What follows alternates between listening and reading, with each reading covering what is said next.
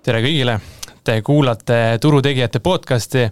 ja teid tervitab sel päikeselisel päeval LHV investeerimisteenuste juht Allan Kaidunko. Et nagu varasemalt mainisime, siis me jätkame suviste episoodidega koos külalisesinejatega erinevatel teemadel vestlemist. Ja täna on meil üks tegelikult ääretult põnev teema, milleks tegelikult ka eestlaste üks lemmikteemasid, milleks on siis kinnisvara. Ja selle jaoks ma olen täna külla kutsunud siia meie oma LHV kinnisvaraturu tegija Raido. Tõsiselt öeldes on siis Rait Riim LHV pensionifondide kinnisvara investeeringute juht. Tere Rait ja suur tänu, et sa jõudsid enne puhkuse algust minuga liituda siin. Tervist ja suur tänu kutsumast. Et Rait, sa oled tegelikult meie podcastis mitte esimene kord. Minu teada juba teist korda ja rääkisite vist eelmine kord eelmise aasta novembris, eks ole, kinnisvarast laiemalt ja järsku see siiski, mõned võib-olla teavad kuulajad sind juba, kes ei tea, et väike intro enda kohta, et kuidas sa siia saatusid ja võib-olla oma sellisest kinnisvara teekonnast ka natukene? Oman kinnisvara kogemust juba ligemale 17 aastat. Omal ajal ülikooli pingist astusin kinnisvarasektorist tööle kinnisvara hindajana, kust 2010. aastal liikusin edasi Swedbanka tollases probleemse kinnisvaraga tegelemise üksuses nimega Ektornet, kus ma siis 6 aasta jooksul soetasin kohtueiturite ja pankrotihaldurite enampakkumistelt kinnisvara. Portfellijuhina siis tegin sellele portfelli, mille ma kokku ostsin turnaround ja lõpuks siis ka müüsin need varad maha. Aastatel 2016 kuni 2019 ehk siis vahetult enne LHV-sse tulekut tegelesin Merko sõsarettevõttes nimega Kapitel Liivala ja tänava äärde kerkiva kõrghoonete kvartali Arter projektiga ja viimased 4 aastat siis tõepoolest olen olnud LHV pensionifondides vastutav meie pensionifondi kinnisvara investeeringute eest. Väga põnev, et tuleb välja, et läbi ja lõhki ikkagist kinnisvara mees. Et võib-olla sind jätkame, küsime kohe otse edasi, et miks üldse LHV pensionifondid investeerivad siis kinnisvarasse ja äkki sa annad mingisuguse sellise ülevaatega praegusest portfellist, et mis need mahud on, kus see praegune fookus on, võib-olla kus fookus tulevikus on ja ma arvan, et kõige põnevam oleks ka teada inimestel, et järsku sa tood välja mõned ka sellised objektid või projektid, mis võib-olla inimesed kas või jalutades on näinud ja siis teavad, eks ole, et on tegelikult ju LHV pensionifondide portfellis täitsa olemas. LHV pensionifondides kogub oma teise samba pensionisääste ligemale 130,000 inimest ja kokku on siis meie pensionifondide varade maht circa 1,3 miljardit eurot. LHV pensionifondid erinevad teistest turul toimetavatest pensionifondidest oma hajutatud investeerimisstrateegia poolest, mis siis tähendab, et meil on väga erinevad varaklassid, kuhu me siis oma investeeringuid teeme ja kinnisvara siis moodustab meie varadest umbes 20-25% ehk siis kuni 300 miljonit eurot me siis umbes kinnisvarasse oleme investeerinud ja see 300 miljonit omakorda jaguneb siis erinevalt 4 erineva nagu alamsegmendi vahel, millest suurim on siis meie positsioonid erinevates suurtes kinnisvarafondides, et olgu siis öeldud, et näiteks LHV pensionifondid on üheks suurimaks investoriks FTN-i erinevates kinnisvarafondides. Lisaks on meil circa 74 miljoni eest antud erinevatele kinnisvaraettevõtetele laene. Meie viimaseks suurimaks kinnisvaraalaseks laenuinvesteeringuks oli Baltic Horizon fondi võlakirjade ostmine mahus 21 miljonit eurot. Tootluse poolest meie jaoks väga atraktiivne tehing, saame sealt intressi 8% pluss Euribor, mis siis tänases hetkes on circa 12% kokku. Lisaks on meil väike 24 miljoniline positsioon, 4 miljoni eurone positsioon ühes metsafondis ja aktiivselt juhime me siis ka väikest kinnisvaraportfelli, mille siis mina igapäevaselt kõige rohkem vastutan ja millega mul kõige rohkem aega kulub. Ja nimelt LHV pensionifondid siis ka ise on soetanud 8 erinevat kinnisvaraprojekti kokku 94 miljoni euro väärtuses ja sellesse portfelli siis kuulub 3 büroohoonet, 3 stock office tüüpi ärihoonet, 1 tootmishoone ja circa 400 üürikorterit 3 erinevas asukohas. Ja kui valdavalt need projektid paiknevad meil Tallinnas, siis üks 5 üürikorter majaga projekt on meil ka Riias ja kokku siis ruutmeetrid 55 000 eurot ja näiteks esimeses kvartalis siis need 8 projekti, mida me siis siit nagu LHV nagu hoonest otse juhime, siis teenisid meie pensionikogujatele 1,7 miljonit eurot üüritulu. Ja meie oma varasid ostes, kui me nüüd räägime nendest 8 projektist, mida me siis otse siit LHV-st juhime, siis me ei ole kunagi nagu proovinud soetada selliseid kuulsaid, läikivaid trofeevarasid, mida kõik linnapildist teavad, vaid oleme keskendunud sellistele tublidele tööhobustele, mis siis heas asukohas on võimelised meie pensionikogujatele tootma sellist pikaaegset üüritulu läbi järgmiste aastakümnete. Et vahest kõige märkimisväärsem objekt või selline suurejooneline müürnik, kes meie portfellis on siis Microsoft, kes siis üürib meilt oma nii-öelda siis Eesti sellist esindushoonet, mis paikneb siis Mustamäel TalTechi linnakus. Et selline on meie kinnisvarapositsioon. Võib-olla selline jätkuküsimus ka siia, et äkki sa paari lausega või sõnaga oskad ka natukene lahti selgitada, et ütleme, tegu on ikkagi suuresti ärikinnisvaraga, et kuidas käib, ütleme, selliste suurte tehingute tegemisel selline investeeringute otsimine või kas ma kujutan ette, et osad ikkagist kontakteeruvad meiega kindlasti ise ja te ise ka nagu proaktiivselt otsite, et äkki sa avad siin ka natukene sellist pilti, et kuidas see käib ja kuidas see erineb näiteks, ütleme, keskmise investori selliste üürikorterite otsingust, et ilmselt erineb väga palju, aga äkki sa natukene räägid sellest, kuidas te nagu lähenete? Ja, et peab tõesti tõdema, et enam kui 5 miljoni eurose väärtusega varasid kusagilt kinnisvaraportaalist osta ei ole võimalik. Ja meie turul on siis 2-3 sellist suurt rahvusvahelise haardega maaklerbürood, kes siis peaasjalikult vahendavad nagu enamust turul liikuvatest suurtest büroohoonetest ja tavaliselt see käib siis niimoodi, et nendel maakleritel on oma selline shortlist, et siis nagu potentsiaalsetest kinnisvarainvestoritest, kellele nad siis pakuvad konkreetseid hooneid. Aga meie oma 8 projektist võin nüüd 5 või 6 oleme ostnud niimoodi, et tegemist on olnud siis off-market tehingutega, kus siis tegemist ei olnud mitte siis maakleri poolt pakutud varaga, vaid kas siis nagu ostja ise on meie poole pöördunud või siis meie läbi oma kontaktivõrgustikku oleme siis leidnud potentsiaalse kinnisvaraomaniku, kes siis on soovinud oma hoolet müüa, et jah, et see on nagu erineb kindlasti natukene sellest, kuidas väike investor üksikkorterit ostab, et siin on vaja sellist kontaktivõrgustikku ja siis olla nendes suurte maaklerbüroode shortlistis, et kellele siis varasid pakutakse. Ehk siis võib arvata, et suur osa sinu igapäevatööst on siiski sellise võrgustiku loomine ja hoidmine ja tekitamine, et see tundub siiski selline, see ongi, eks ole, üks sellistest know-howdest, mida saab luua, eks ole? Jaa, kahtlemata on see oluline osa minu tööst ja meil käib aastas läbi laualt umbes 100 erinevat projekti, millest me umbes 20 vaatame sisse ja kuni 5 teeme siis ostupakkumise, et tegelikult see maht projektidest, mis laualt läbi käib, on päris suur, aga see, kuhu me sisse läheme ja kus me näeme tegelikult sellist head potentsiaali, et need on ikkagi nagu sellised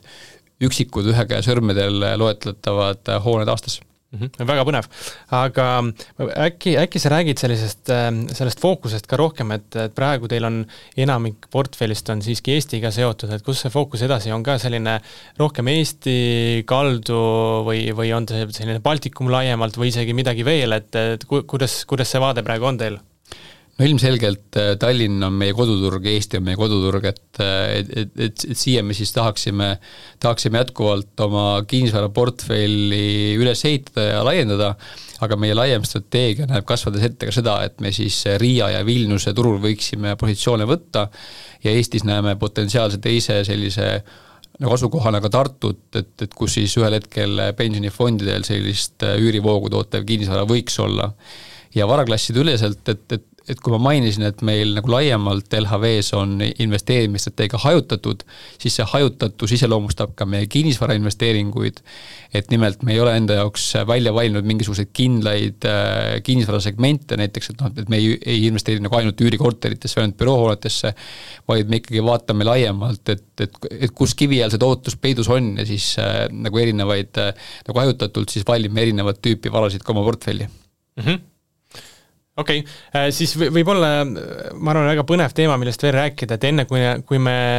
sellise klassikalise korterite turuni jõuame, et siis ma küsin su käest ärikinnisvara kohta, kuivõrd sa puutud sellega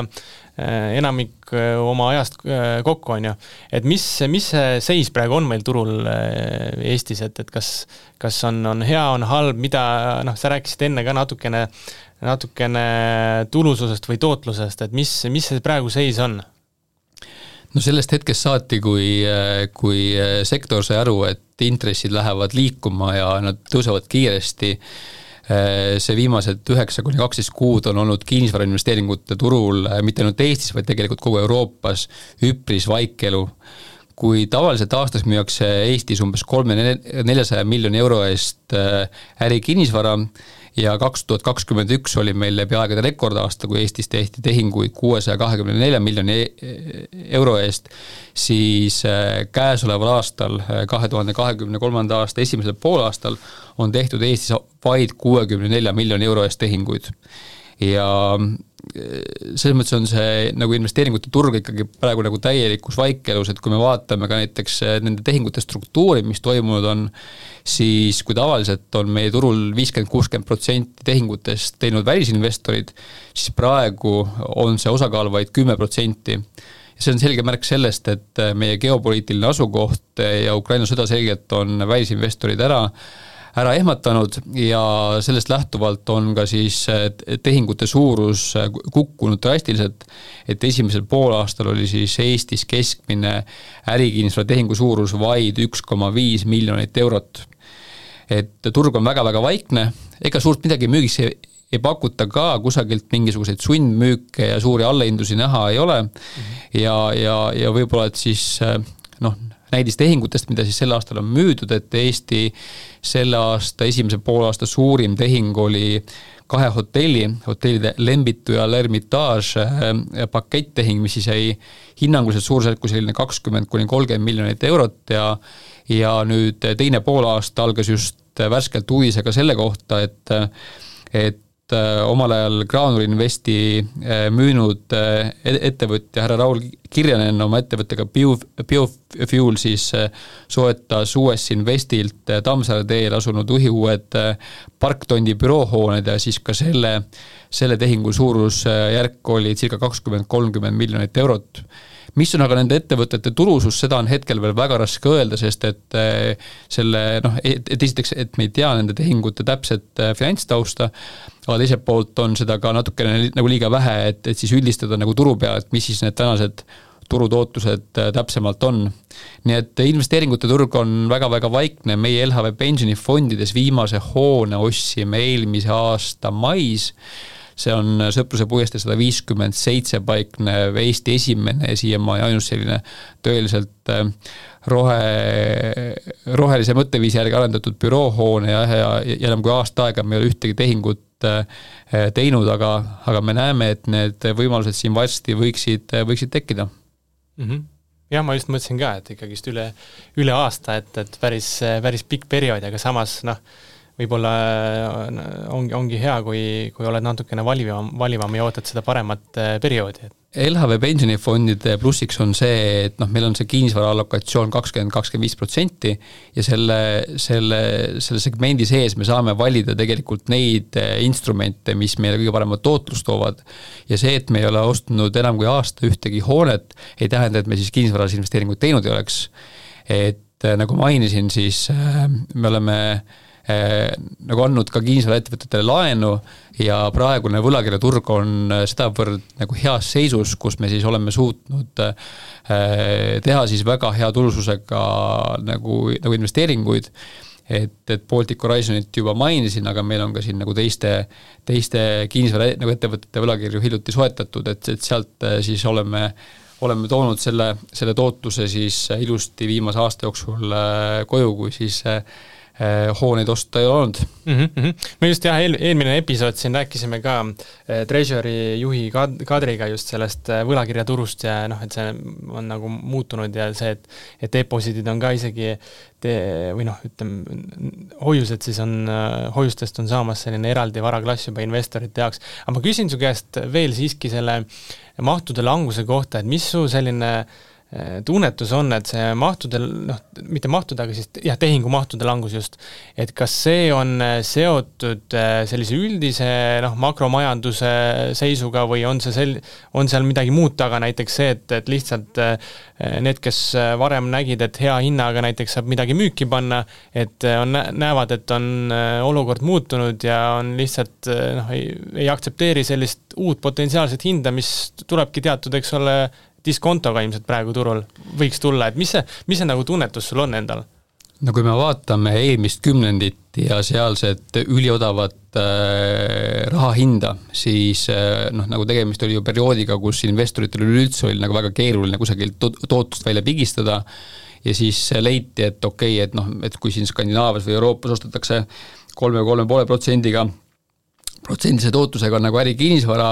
nagu võimendatakse seda siis nagu laenuga kusagile sinna 6-7% juurde, et see oli juba tol hetkel nagu parem kui 0.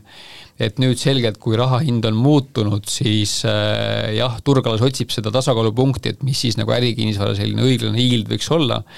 Ja üks on selge, et eks ärikinnisvara eelmise kümnendiga läks liiga kalliks, et kui me vaatame kas või meie konkreetset regiooni siin nagu idapiiri kõrval, siis see, et meil oli prime yield 5,5%, mis siis andis omakapitali tootluseks seal 8-9%, et see oli nagu liiga agressiivne. Ja meie siis läbi viimase 4 aasta, mil me oma seda kinnisvara portfelli üles ehitasime, selliste yieldidega kaasa ei läinud, ja tänu sellele me siis ka tegime nagu oluliselt vähem tehinguid, kui me oleksime tahtnud. Ja selgelt ärikinnisvara on pragmaatiline, see on puhas nagu rahavoo ja tootluse nagu arvutus ja see, et nüüd laenuhind on läinud kallimaks, et ma ei usu, et keegi investoritest tahab seda oma kasumiarvelt kinni maksta, et ennustamine on küll üks tänamatu ülesanne, aga olen suhteliselt veendunud, et ärikinnisvara hinnad peavad langema, aga kui palju on loomulikult nagu ise küsimus, et just kinnisvarabüroo Colliers avaldas oma hiljutise turuülevaate, kus ta siis väitis, et Tallinna büroohoonete prime yield ehk siis parimate büroohoonetest makstav tootlus on tõusnud 5,5% pealt 6,2% peale, mis tähendab siis varahindade väärtuse langust umbes 10% võrra ja ma arvan, et nagu tänases päevas see umbes võikski olla selline reaalne turutase, kuigi ma ise usun, et see kaugeltki ei ole veel see põhi, kus nagu yield võiks olla ja ma käisin just kuu tagasi Vilniuses ärikinnisvara teemalisel konverentsil, kus küsiti publiku käest, et mis publik arvab, et milline saab olema ärikinnisvara hindade dünaamika järgmise 12 kuu jooksul ja vastused olid päris huvitavad. Nimelt 60% vastanutest hindas, et ärikinnisvara hinnad langevad kuni 10%, ehk siis seesama väärtuse langus, mida ka siis Colliers ütleb, et tänaseks on toimunud. 30% vastanutest hindas, et ärikinnisvara hinnad võiksid kukkuda 10-20% ja 10% siis arvas, et kas ärikinnisvara hinnad ei lange või need langevad rohkem kui 20%. Kus ise hääletasid?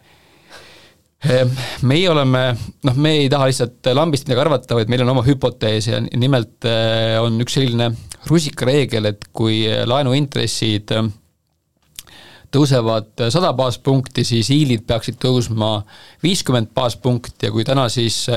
Euribor on 4% peal, see tähendaks seda, et prime yield peaks olema siis tõusnud 5,5 pealt 7,5 peale, mis eeldaks sellist 25% hindade langust, aga kuivõrd meil on toimunud siin viimase paari aastaga ka selline 10-20% üürihindade tõus, siis ma arvan, et see üürihindade tõus natukene nagu offsetib seda väärtuste langust ja ma siis kuulun sellesse klubisse, kes spekuleerib, et selline nagu õiglane varaväärtuste langus võiks olla mitte rohkem kui 20%.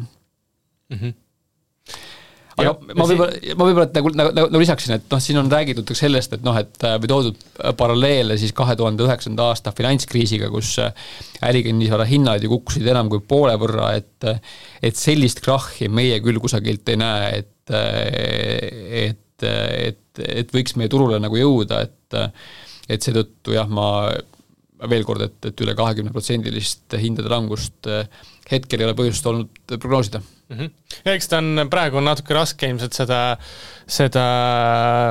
ette ka näha, et ju jällegi see tehingute maht on olnud nii tagasihoidlik ja selle põhjal võib-olla mingit korrektsiooni hindades näeb, aga kuivõrd ta on ikkagist väike olnud, siis sellest ei saa ju tegelikult lõplikke järeldusi veel teha, on ju. Et küll me näeme, kui see turg peaks natuke aktiviseeruma, siis on olukorrast parem pilt ees. Et ja räägime võib-olla sellisest, ütleme, keskmisele investorile natukene lähemast teemast või sellisest praktilisemast teemast, milleks on ka korterite turg või selline, kuidas ma ütlen, et elamukinnisvara on vist nagu õige selline väljend laiemalt, et sa küll sellega igapäevaselt nagu rääkisime siin enne, et kokku ei puutu, aga samas ma eeldan, et sul on väga hea ikkagist arusaam sellest, mis ka seal turul toimub, on ju. Et mis, selline esimene klassikaline küsimus sulle olekski võib-olla, et kas on praegu hea aeg korterit osta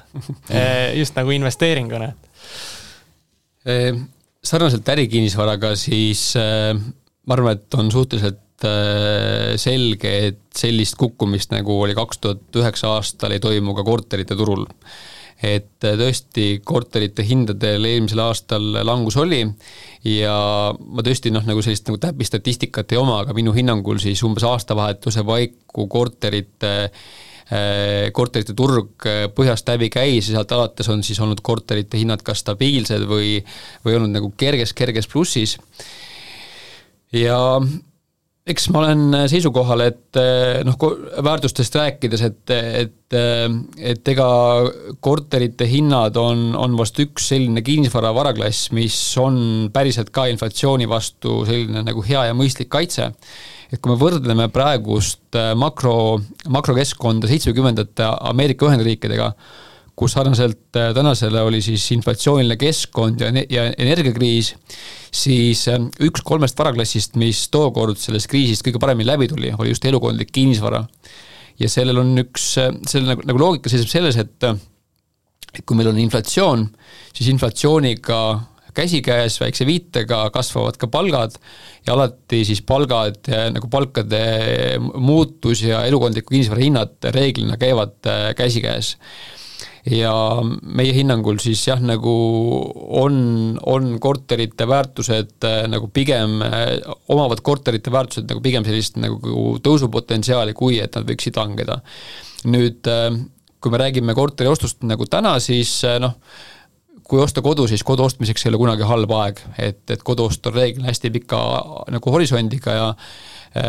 ja siis isegi kui hinnad siin nagu vahel nagu liiguvad üles-alla, et siis pikas perspektiivis ikkagi need väärtused kipuvad tõusma. Kui aga rääkida sellest, et kas täna siis korteriost investeeringuna võiks olla hea idee, siis eks see sõltub vaatenurgast. Et meil täna on LHV pensionifondides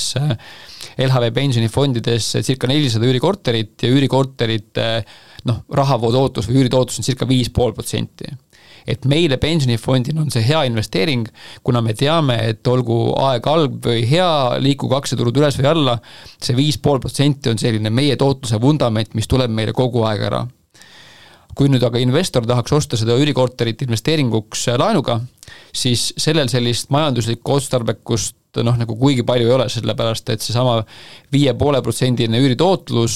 on praegusel hetkel siis võrdne selle intressikuluga, mis siin väike investor maksma peab. Nii et minu hinnangul siis korter investeerimise eesmärgiks võiks olla hea mõte siis,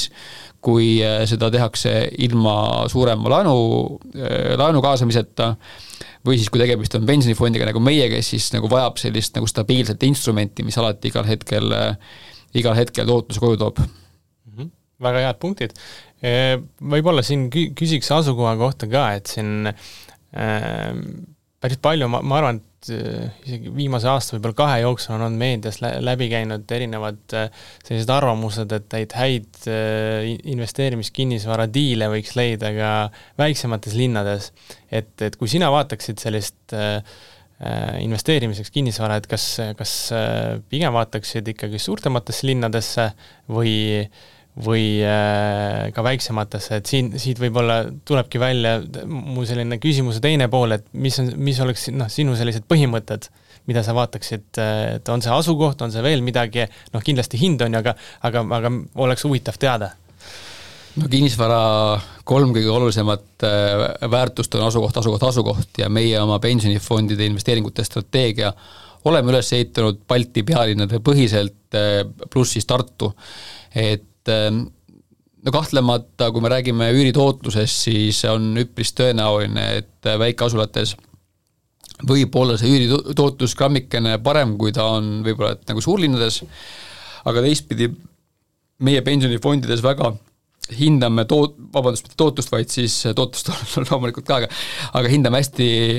oluliseks likviidsust, et kui ühel hetkel on vaja investeeringust väljuda, siis kui see üürikorter paikneb väikelinnas X, siis selle korteri realiseerimine võib võtta aega väga-väga palju aega, mis ei pruugi olla siis nagu investeeringu mõttes nagu mõistlik, et see sõltub vaatenurgast ja selles mõttes on nagu üürikorteriga väga lihtne, et üürikorter on hea investeering siis, kui tegemist on piirkonnaga, kus on eeldatavat üürinõudlust pikaks ajaks ja see tähendab selle asula nagu inimkonna kasvu siis. Et kui me räägime Tallinnast, siis Tartu Ülikooli teadlased just hiljuti avaldasid uuringu, milles nad väitsid, et Tallinn jätkab kasvamistempoga umbes 3800 inimest aastas, ehk siis on selge, et nagu Tallinnas üürikorterid võiks olla ka tulevikus tarvis. Kui me räägime väikelinnast, kus on rahvastiku trend on negatiivne, siis jah, et sealt võib küll saada protsendipunkti võrra kõrgemat üüritootlust, aga ühel hetkel võib tekkida olukord, kus lihtsalt nõudlust ei ole ja siis ei ole seda kellelegi üürida ja sealt välja ka ei saa, nii et ma pigem ikkagi annaksin soovituse teha see investeering piirkonda, kus on siis selgelt kasvupotentsiaal. See ei pea olema Tallinn selles mõttes, et ka Tallinna lähiümbruse satelliitpiirkonnad, kus on väga hea ühendus ja ma arvan näiteks, et need asumid, kus on hea rongiühendus, et need jätkavad kasvamist, et nendesse piirkondadesse julgeks soovitust anda korteriinvesteeringuid teha nagu edasi, aga jah, kui ta jääb juba kaugemale, siis pigem ma eelistaksin suurlinnu. Ehk siis ma võtan siit välja siis hästi oluline asukoht ja teine kindlasti infra on ja mis selles kohas on. Ja ma arvan, 3. on siiski ka hind, et vaadata ja võrrelda, et kas tasub ära või mitte. Okei, räägime natukene sellistest võib-olla ohukohtadest ka, et siin natuke võib-olla Rootsist ja USAst ka, et siin ikka ja jälle tuleb meediasse mõni artikkel, kus räägitakse näiteks Rootsi kinnisvarast, et teatavasti on siiski siin selles mõttes sidusus Eestiga ka olemas, et mis on sinu arvamus praegu, et just tõusvate intressimäärade keskkonnas, et kas peaksime muretsema ütleme Rootsi kinnisvaraturust liialt või kus sina näed seda nagu ütleme piiri, et kuhu maani me peaksime olema justkui mures või vaatama või riske maandama ja kust edasi mitte enam, et kuidas sina näed? Rootsi kinnisvarasektoris selgelt on probleem ja kuigi meie turud on suhteliselt erinevad, siis selgelt on Rootsi probleem natukene ka meie probleem. Kui me vaatame Rootsi ärikinnisvaras, Rootsi ärikinnisvara nagu olukorda, siis selgelt on sealseks probleemiks see, et kinnisvaraettevõtjatel on liiga suured laenukormused ja järgmise aasta paari jooksul siis väidetavalt saab Rootsis kätte tähtaeg väga suurel hulgal laenulepingutel, mida siis tuleb ettevõtetel refinantseerida, aga mis võib osutuda äärmiselt suureks väljakutseks või täiesti nagu võimatuks, sellepärast, et lihtsalt sealsed laenukoormused on niivõrd suured ja uus ja kõrgem intressikeskkond, siis et need ettevõtted ei pea seda intressikulu ei kanna välja. nii et see kindlasti on nagu mõjutab meid läbi selle, et Eesti teatavasti 2 suurimat panka on ju ka Rootsi taustaga ja kui rootslastel koduturul on probleemid, siis isegi kui meie kinnisvaraturul selliseid probleeme ei ole, et siis nagu tahes tahtmata nagu kaudselt see Rootsi seal nagu pangakomitee kipub ka kuidagi neid omistama natukene siia poole ja andma ja siis võib oodata, et meil on siis natukene kehvem laenu saamise keskkond ja see ei ole ainult ettevõtete probleem, vaid ka Rootsi kodumajapidamistel on ju Euroopas üks suurimatest laenukormustest ja seda siis nagu tulenevalt sellest, et seal on olnud juba turupraktika, et kodulaenu osas makstakse kas ainult intressi või siis väga vähesel määral ka põhiosa, ehk siis need laenukormused on väga-väga suured, nii et ma arvan, et me peaksime küll muretsema selle pärast, mis Rootsis toimub, sest et kui Rootsi kinnisvaraturg saab pihta, siis see paraku mõjutab meie kaubandust, mitte kaubandust, vaid nagu pangandust ja teine pool on siis see, et väga paljud Eesti ettevõtjad, ennekõike siis materjalitööstuse poole pealt ju tarnivad ka Rootsi elamuehitusse nagu tooteid ja kui seal siis puudub nõudlus või väheneb nõudlus uue kinnisvara järele, siis Eesti tootmisettevõtted kindlasti saavad nagu pihta, nii et ma arvan, et me peaksime muretsema kui Rootsi pärast. Ja räägime veidi USAst ka, et USAst lugedes samamoodi öeldakse just kontorihoonete kohta, et neid on tabanud perfektne torm, et mida tähendab perfektne torm, et äkki sa natuke räägid selle osaga lahti? No see, et kõrgete intressimääradega püütakse inflatsiooni alla saada nii Euroopas kui Ameerikas, et see on meil nagu ühine probleem, aga mis eristab siis võib-olla nagu meie piirkonda Ameerikast on see, et Ameerikas on COVID-19 pandeemia järgselt inimestel jätkuvalt harjumus töötada kodukontoris ja nüüd siis hakkavad välja tulema, nüüd siis hakkab avanema USA ettevõtetel see võimalus, et saada siis leping oma nendest üürilepingutest välja ja siis need ettevõtted soovivad vähendada oma büroopinda. Ja see on tekitanud olukorra, kus Manhattanis, San Franciscos on büroohooned jäämas pooltühjaks ja mis siis tähendab seda, et lisaks sellele kõrgele intressimäärale peavad siis büroohoonete omanikud võitlema oma vakantsustega, seda siis nimetaksegi selliseks perfektseks stormiks, et samal ajal siis 2 väga negatiivset aspekti on siis löönud neid kinnisvara omanikke ja see siis on tekitanud olukorra, kus võime lugeda seda, kuidas nagu Manhattani tõepoolest uhked ja legendaarsed büroohooned on need pooltühjaks ja see omakorda siis toob kaasa selle, et inimesed ei käi enam õhtuti restoranides ja poodlemas, et ka siis nagu sellise peatänaväärsed restoranid ja poed panevad ennast nagu varem kinni või peavad sootuks uksi sulgema. Aga Eestis meil sellist probleemi ei ole, et nimelt kui me vaatame kas või meie LHV pensionifondide väikest kinnisvaraportfelli, siis meil on 3 büroohoonet ja nende büroohoonete täituvus ei ole olnud kunagi nii suur, kui ta on praegu. Ehk siis me küll sarnaselt ameeriklastega peame küll saama hakkama selle kõrge intressikeskkonnaga, aga see eest meil siis hooned on täis ja üürid on olnud nagu väikses kasvutrendis, et seetõttu meil sellist perfektset tormi nagu Ameerikas on õnneks ei ole olnud. Mida tähendab kõrge täituvus meil kohalikul turul, et on see selline üle 90%, on see, kuidas see nagu turg üldse on, et kas, ütleme nii, et kui täituvus on ju täiesti, ütleme, limiidi lähedal, et siis on tihtipeale mõeldakse ka üürihindasid, kas tõsta või mingil muul määral muuta, et kuidas sellega praegu lood on? Just värskest kinnisvarabüroo Colliers turuülevaatest lugesin, et Tallinna büroohoonete keskmine vakants on circa 8% juures. See on 2% võrra tõusnud võrreldes aasta varasema ajaga, aga mis on siiski nagu üpris hea. See on siis, eks ole, vaba osa on. Jah, et vabasid büroopind on umbes 8% siis kogu sellest büroopinna varust. Ja viimase paari aastaga on toimunud tõepoolest Tallinna ärikinnisvara turul üpris märkimisväärne üürihindade tõus, sõltuvalt siis segmendist 10-25% ja suuresti oli selle taga siis Ukraina sõjaga kaasnenud ehitushindade kasv, mis siis sundis kinnisvaraarendajaid oma uusi üüripindu pakkuma turule sellisest oluliselt kõrgemate üürihindadega. Ja kui uute